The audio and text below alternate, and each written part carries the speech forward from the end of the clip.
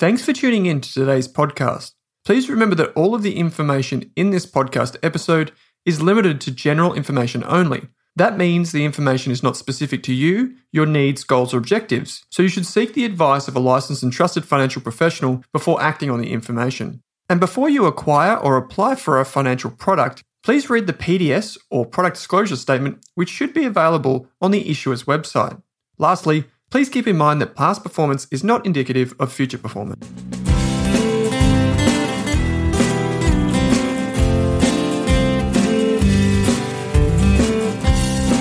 Kate, welcome to this episode of the Australian Finance Podcast.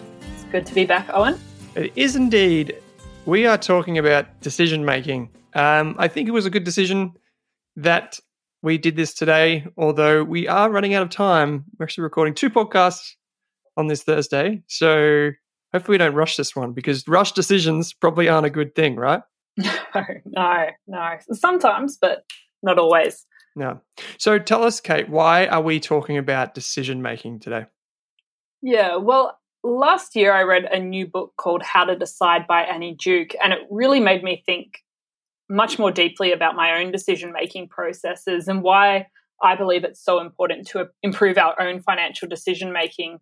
And some of the financial decisions we make are going to be the biggest and most impactful decisions we make in our entire lives, along with maybe decisions like your career and maybe when to start a family or anything like that. So I think it's really important that we actually spend a bit of time talking about improving our financial decision-making skills, because I don't think that's something we talk about too often. No. And as we're all about to find out, it's not as easy as this was the decision that I made, this was the outcome, which is what so many people do. They kind of just draw a straight line between what happened and assessing that result today. So it's a bit of an interesting one. And I think it applies, and there are many examples, it applies to investing. We'll see as we go through. I'll provide some ideas around how you can think about this and some of the ways that you can make better decisions when it comes to investing your money. And then you'll talk about some of the ways, we think about it in a personal finance context too. So one of the things that was made really apparent from Annie Duke's book was this idea called resulting. Do you want to explain what that means? Yeah, absolutely. So Annie talks about resulting as in when you make a decision, you often evaluate the quality of the decision based on the outcome. So she provides some examples in the book, such as you decided to go out without an umbrella today. If it rains, you think that was a bad decision. And if it doesn't rain, then you don't even really worry about it. You made a good decision not to take the umbrella with you. So the decision not to take an umbrella was one decision you made, but you're evaluating the outcome of that, the quality of that decision based on the outcome rather than the process that led you to the decision itself. So that's a really simple example to think about, but she talks about how that's really the wrong way to think about the quality of your decisions, because it stops you actually thinking about the process that led you to make that decision. And if you, apply that to really large decisions like what you're doing with your money and your finances, if you just every time you're only learning if your decision was good or bad based on the outcome, you miss out on a lot of lessons of what led you to make that decision in the first place. So this is a good one, because let's say you live in tropical northern Queensland and it is rainy season. There's probably an 80% chance that it rains, right, every day. So if you go outside with your umbrella, you decide to take your umbrella and it rains, that's a good decision. But if you go outside and it doesn't rain and you've got your umbrella, well, you probably didn't need it, so that's not necessarily a good decision, right? But that's not necessarily true, because there was an 80% chance regardless of what happened. So this is a really good way to test our thinking. And I think she says she drew this picture in the book, which is you have outcome in big words in the middle of the page, and then in the shadows behind it, there was kind of like the decision-making process or the result. And effectively, we let that guide our decision-making and whether that was a good decision or not. And we see this in investing all the time. You might get some punter on Reddit or on Facebook who absolutely knows nothing about investing. Like, they're an absolute rookie, but they're quite happy to give everyone their advice on a stock. The stock that they recommend is some crappy small company from Australia, does mining maybe. it goes up 10 times, and all of a sudden that person is a superstar on Facebook and Reddit, right? Because of that outcome. But really, the chance of that happening is probably 1 in 1,000 or 1 in 100, right? And they just happen to make that right call. But all of a sudden, we apply this kind of label as great investor according to this person who probably doesn't deserve it. So I think we see that all the time in investing, and we see it all the time on Facebook. That's why when we talk about investing returns, we say, look at the longer term time horizon here, because you might end up resulting, your super fund based on 1 quarter's performance, based on 1 month's of performance, when that stuff's really random. So this brings in a really important point, Kate, then. Why is it important for us to consider improving our decision-making skills? Yeah. So I think sometimes we can make excellent decisions and they turn out poorly, or we can make really bad decisions. And for some reason, you just get lucky and you end up with a really good outcome. And that means we can sometimes learn the wrong lessons. And it doesn't mean that process is repeatable. So you might have, as Owen said, got a stock tip off a mate, and for some reason you invested it, put all your money in, and your investment went up 100%, and you think that result means that you should do this again and again and again and repeat that process. And a lot of the times that isn't repeatable. So I think it really forces us to look back and go, actually, we need to think about our decision separate to what the result was.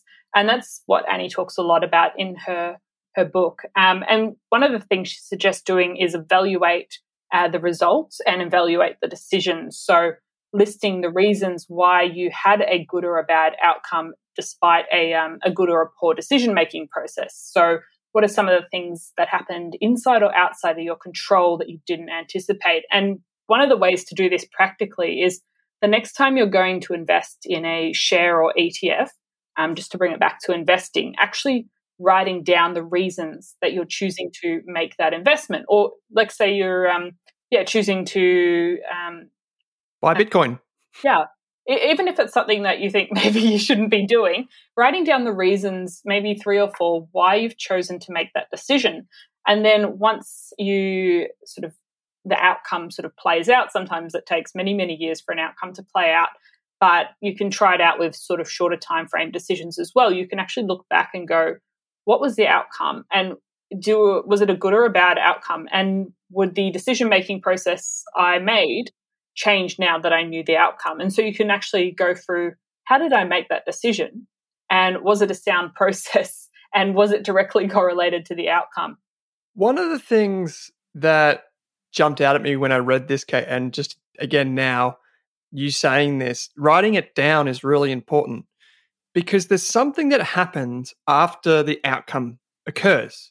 Like when there's a result, we tend to have, you can call it whatever you want, maybe like recency bias. You could call it outcome bias. It could be whatever you want to call it. It's a bias that creeps into our little monkey brains and says, well, of course I should have seen that coming. And a really good example of this is back when Apple was first founded, there was actually 3 founders. So there's Steve Wozniak, who was like this, like the technical brilliant guy. Then there was Steve Jobs, of course, who was the design guru and marketing amazing person, pretty much would have taken over the world if he wasn't to pass so soon. And then there was a guy called Ronald Wayne. And normally the story that gets told about Ronald is that he sold his shares, I think it was about a 10% stake in Apple. So the Apple that we know today, I think he sold that for $800 back to the other 2. So if I'm just going to look at this in Google, Kate. Sorry, I should have prepared this.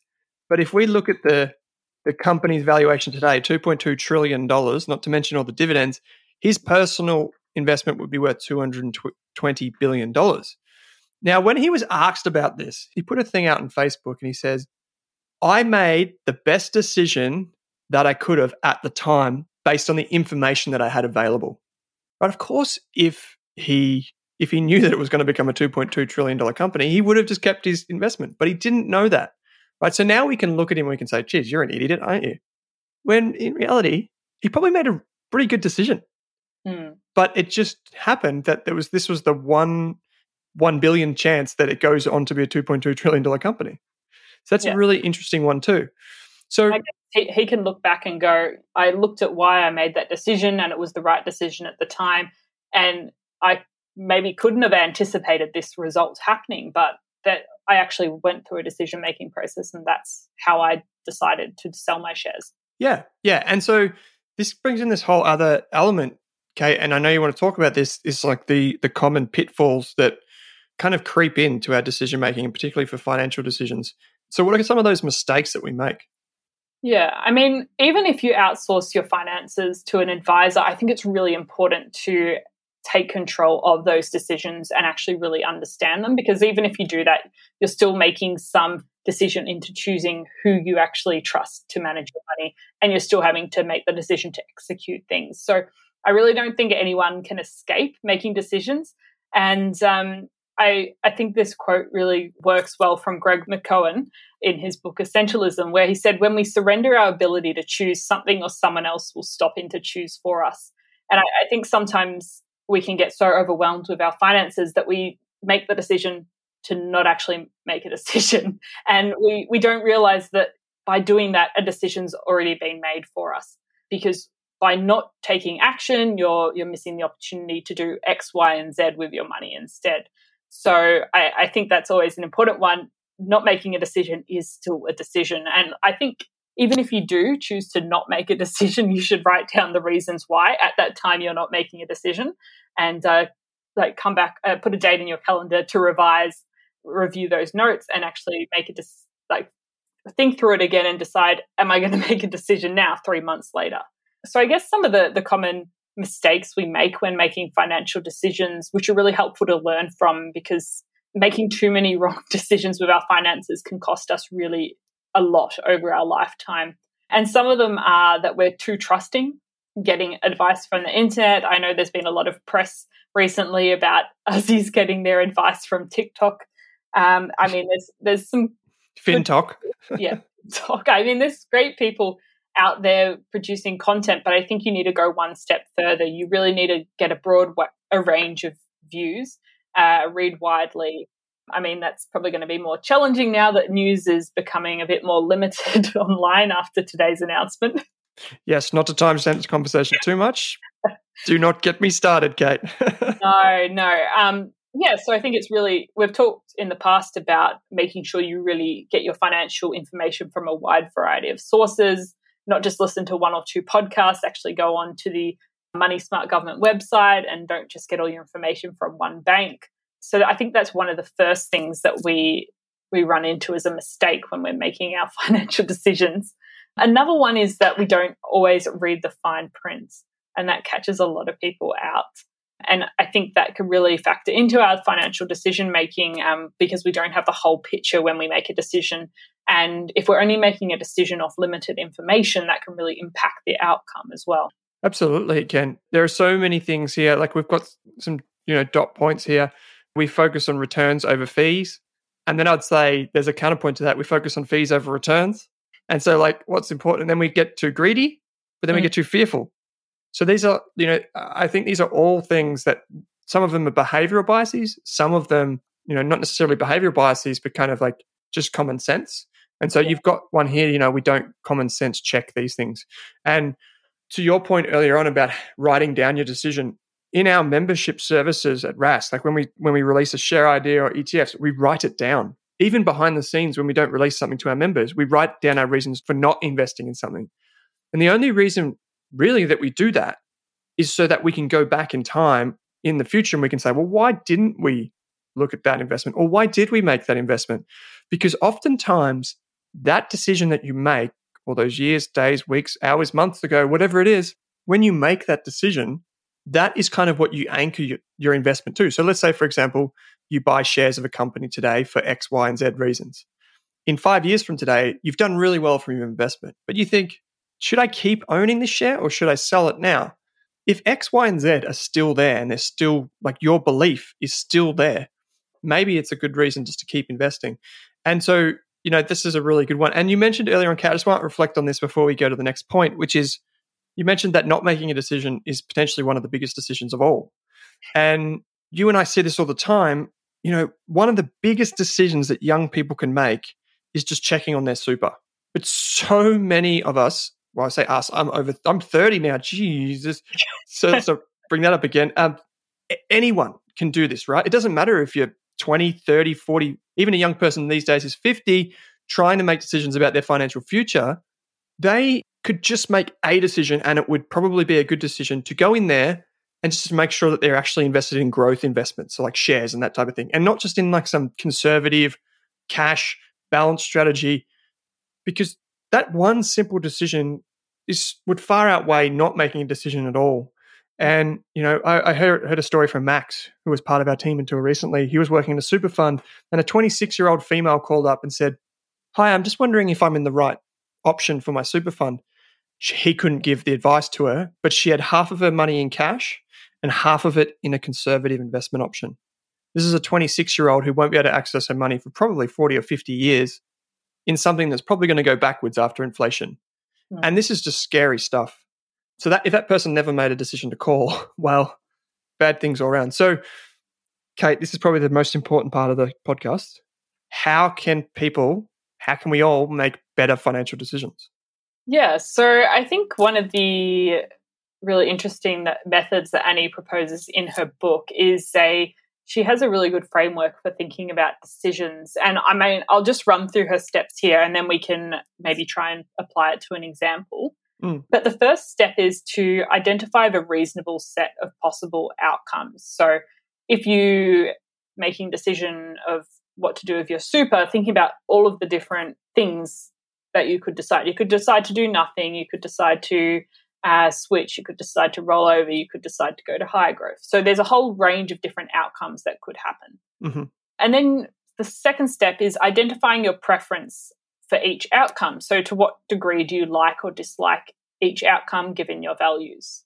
And then step 3 is estimating the likelihood of each outcome unfolding. And that's a little bit more challenging, but we'll talk about that a little bit after. The fourth step is assessing the relative likelihood of outcomes you like and dislike for the option under consideration. And then you can repeat steps 1 to 4 for all of the options that you're thinking about, and then you can compare them to one another.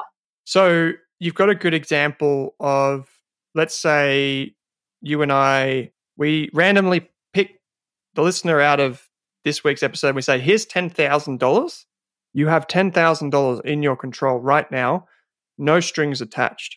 So how would we kind of apply a framework to that? Yeah, so I ran through that a little bit. So I guess the first thing to think about is, what are all the things you could do with that $10,000? Well, you could invest it, but then there's so many things you could invest it in. You could just leave it in the bank account. You could leave it under the bed. You could choose to just abdicate making a decision. Maybe you could even see a financial advisor and ask them to tell you what to do with it. You could put it towards your house deposit. So there's so many different things that you could do, so many different options for this one $10,000. And so at this point, a lot of people go, it's too overwhelming and I'm just going to stop here, because the effort to go through every single option on the table and decide what to do with that $10,000 can just be too much. And then so we identify the options, and then within those options, we have different outcomes based on that decision, right? Yeah. So maybe if let's say is it invested in ETFs or did something with our super? Like let's say we put it in our super or we put it in ETFs. Yeah, so if we put the $10,000, we decided we wanted to put it into exchange traded funds, then we've got to think about all of the different outcomes that could happen. There's already like 100 plus ETFs that you can choose from in Australia. So that firstly adds a little bit of complexity to the mix, but maybe you've narrowed it down to maybe your top 3 favorites. And so if you invest in that, you can choose to do it all at once. You could choose to space it out over a year. You could put it in one ETF. You could put it in a diversified portfolio. So all of these are going to lead to different possible outcomes. And it really depends on time frame as well. So maybe let's say you were thinking 10 years, and then you're going, well, what's a possible outcome? That I could end up doubling my money. I could end up losing my money. I could go through a market crash, freak out, sell my investments at the bottom and never want to invest again.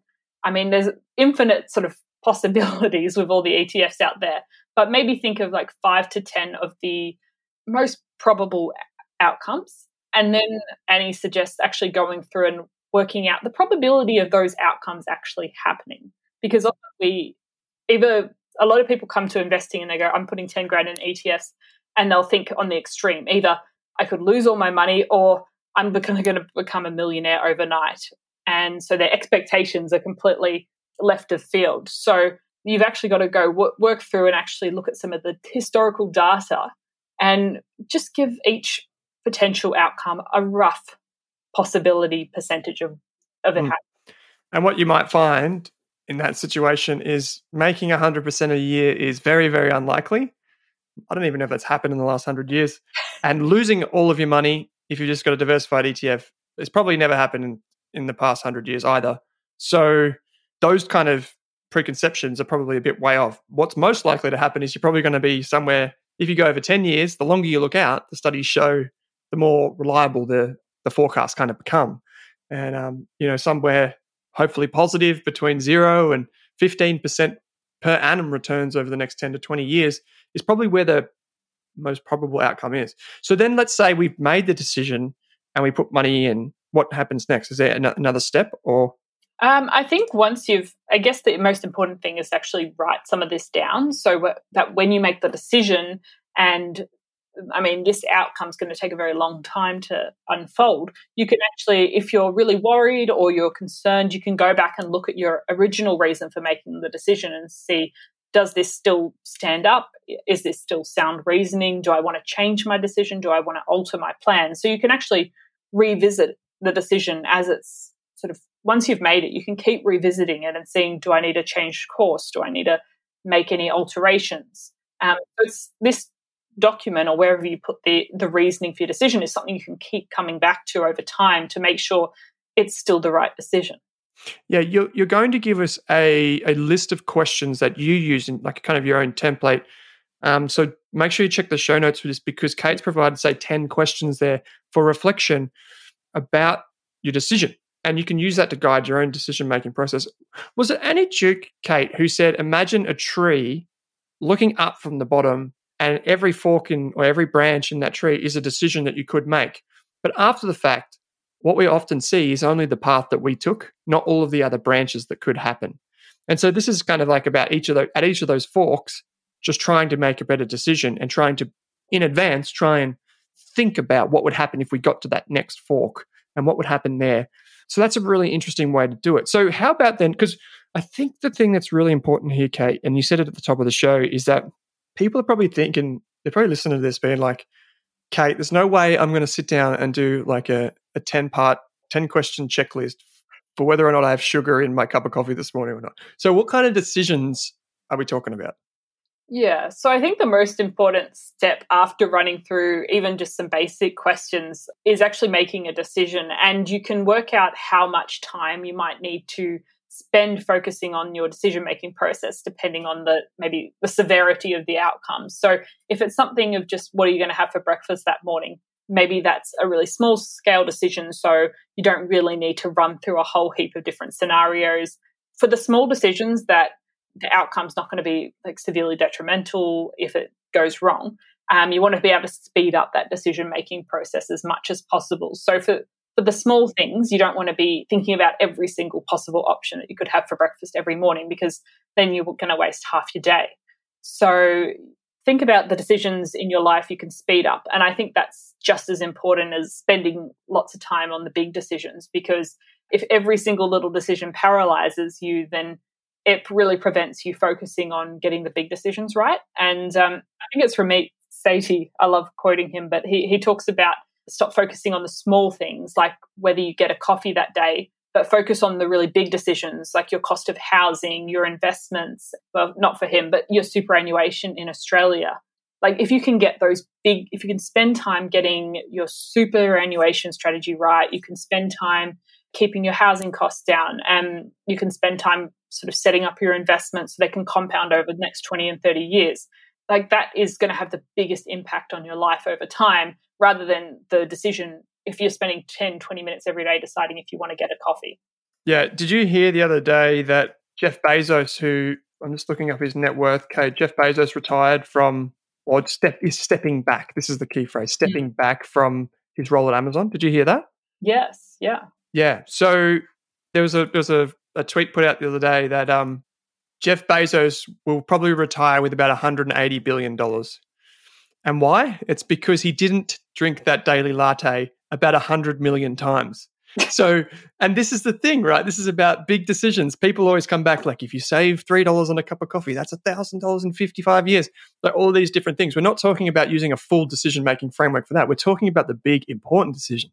Yeah. And to help you on your way, there's something you can do as you go through Kate's checklist and through Kate's template is consider the regret minimization framework. Oftentimes, it's easier to invert a decision. So to think of the opposite outcome. So, if you make this decision, how will you feel? If you make that decision, how will you feel? And sometimes the easiest way is to go with the one that makes you feel the least bad. So not the best, but it makes you feel the least bad. And that's a really easy framework for kind of making some of these decisions and thinking about the next decision that might be. I think we've given some other examples throughout the series, Kate, throughout the show about the differences in levels of thinking. So we've spoke before about system 1 thinking or level 1 thinking, level 2 thinking, which for those who are unanointed, system 1 or level 1 thinking is this idea that you can make decisions while you're driving a car around a corner. So like, what am I having for dinner tonight? That's probably not the type of decision. That's a level 1 decision. That's probably not the type of decision that you'd need a robust framework for. I mean, maybe you do if you make them all the time, but you don't necessarily need to go through and write down the process for that. That's not what we're talking about. We're talking about the decisions and the thinking that can't be done when you're driving around a corner in your car. Those are the decisions. And the big one there is that sometimes you just need to sit back and you need to weigh up your options and then go through this template to make that decision better and reflect on it. And that's something that I see all the time in investing, right? Okay, you see people making decisions with system 1. System 1 is based on like gut feel, intuition, people who say that they dabble in stocks. These are the types of people that makes a lot of system 1 decisions. And more often than not, these are just random decisions that have no like formula or structure and people never learn from. It's the system 2, that deeper thought that they do learn from. And those are the people that tend to make better decisions. So that's, sorry about the digression, but that's something that I was just hoping to add into this conversation. Yeah, and I think that helps with the overcoming of the decision-making paralysis by thinking, what is the impact going to be if I get the decision wrong? Because if you have a breakfast that you didn't like, that's really low impact over in the vast scheme of things. You can easily reverse that, you can change that. But if you only look at your super once, you change it into maybe an all cash option when you're in your 20s, and if you just leave it like that for 40 years, the impact of getting that decision wrong is monumental, and that's going to have a huge impact on your life. So I think that's really just a quick way to think about it. A decision comes up to you, you're trying to assess how much time you need to spend making this decision. Just going, well, what's the impact going to be if I get the decision wrong? And that's something that I use if just assessing really quickly whether I want to run through a framework and actually write down my reasoning or not. If it's a low impact decision, I can easily reverse it. Then I'll just make it really quickly, not think about it too much. But if it's something to do with my finances and my future, then I'm going to spend a bit more time on it. And I think writing it down, as Owen said, and that's what I think every analyst probably does, especially when they're researching shares, writing it down really helps you clarify your thinking. And it does. Forces you to think about the different options, and you can't really lie to yourself when you're writing it down. And it's for you, yeah. Who are you going to kid? Yeah. Yourself. Yeah. And then you can come back to it as well. And that can actually help you improve your decisions over time, because if you end up with a bad outcome, you can actually go back and revisit, why did you make that decision in the first place? Did you have any wrong assumptions in there? Did you not know enough information? Was there anything that you couldn't have predicted? So I think that's one way to help you on the quest to improving your decision making. And I think the other one's definitely reading Annie Duke's book, How to Decide. I'd love to chat with her one day. Yeah, hopefully we can get her on the podcast. So if you're listening to this and you happen to know Annie Duke, please call her up and say, Kate and Owen would love to speak to you on the Australian Finance Podcast, because it is really relevant. Everything in the book is really, really relevant to finances and money. Just like Morgan Housel's book dealt with the behavior, this is kind of just drilling into the actual decisions that we make. And this is it's a really important book for people to read. So if you haven't done that already, grab a copy. It's called How to Decide. Really easy, like lots of workbooks. You just kind of flick through the pages because it's just reflection and answer this question, answer that question. Just have your pencil or pen handy to go. Yeah, she provides heaps of different methods for thinking about decision making, and it forces you to think quite differently about the way you've been currently making decisions.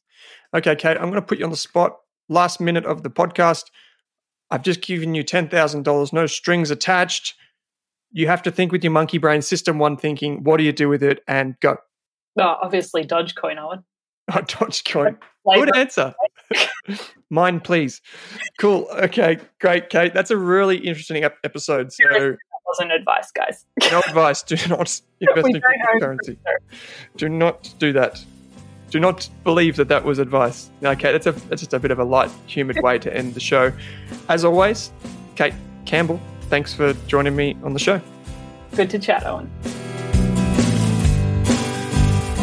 Thanks for tuning in to this episode of the Australian Finance Podcast, where our mission is to improve the financial futures of all Australians. If you'd like to learn more, create a free account at rask.com.au/account to download free episode workbooks, bonus resources, and take our amazing free personal finance courses. You can also join our online community by following the link in the description. If you enjoyed the show, what we'd love is for you to leave us a snappy review on iTunes. And you can follow us on Twitter and Instagram at Rask Australia. Kate and I are also on both of those channels. Finally, if you have any feedback, suggestions for episodes or guests to come on the show, or you just have a question for us, shoot us an email at podcast@rask.com.au.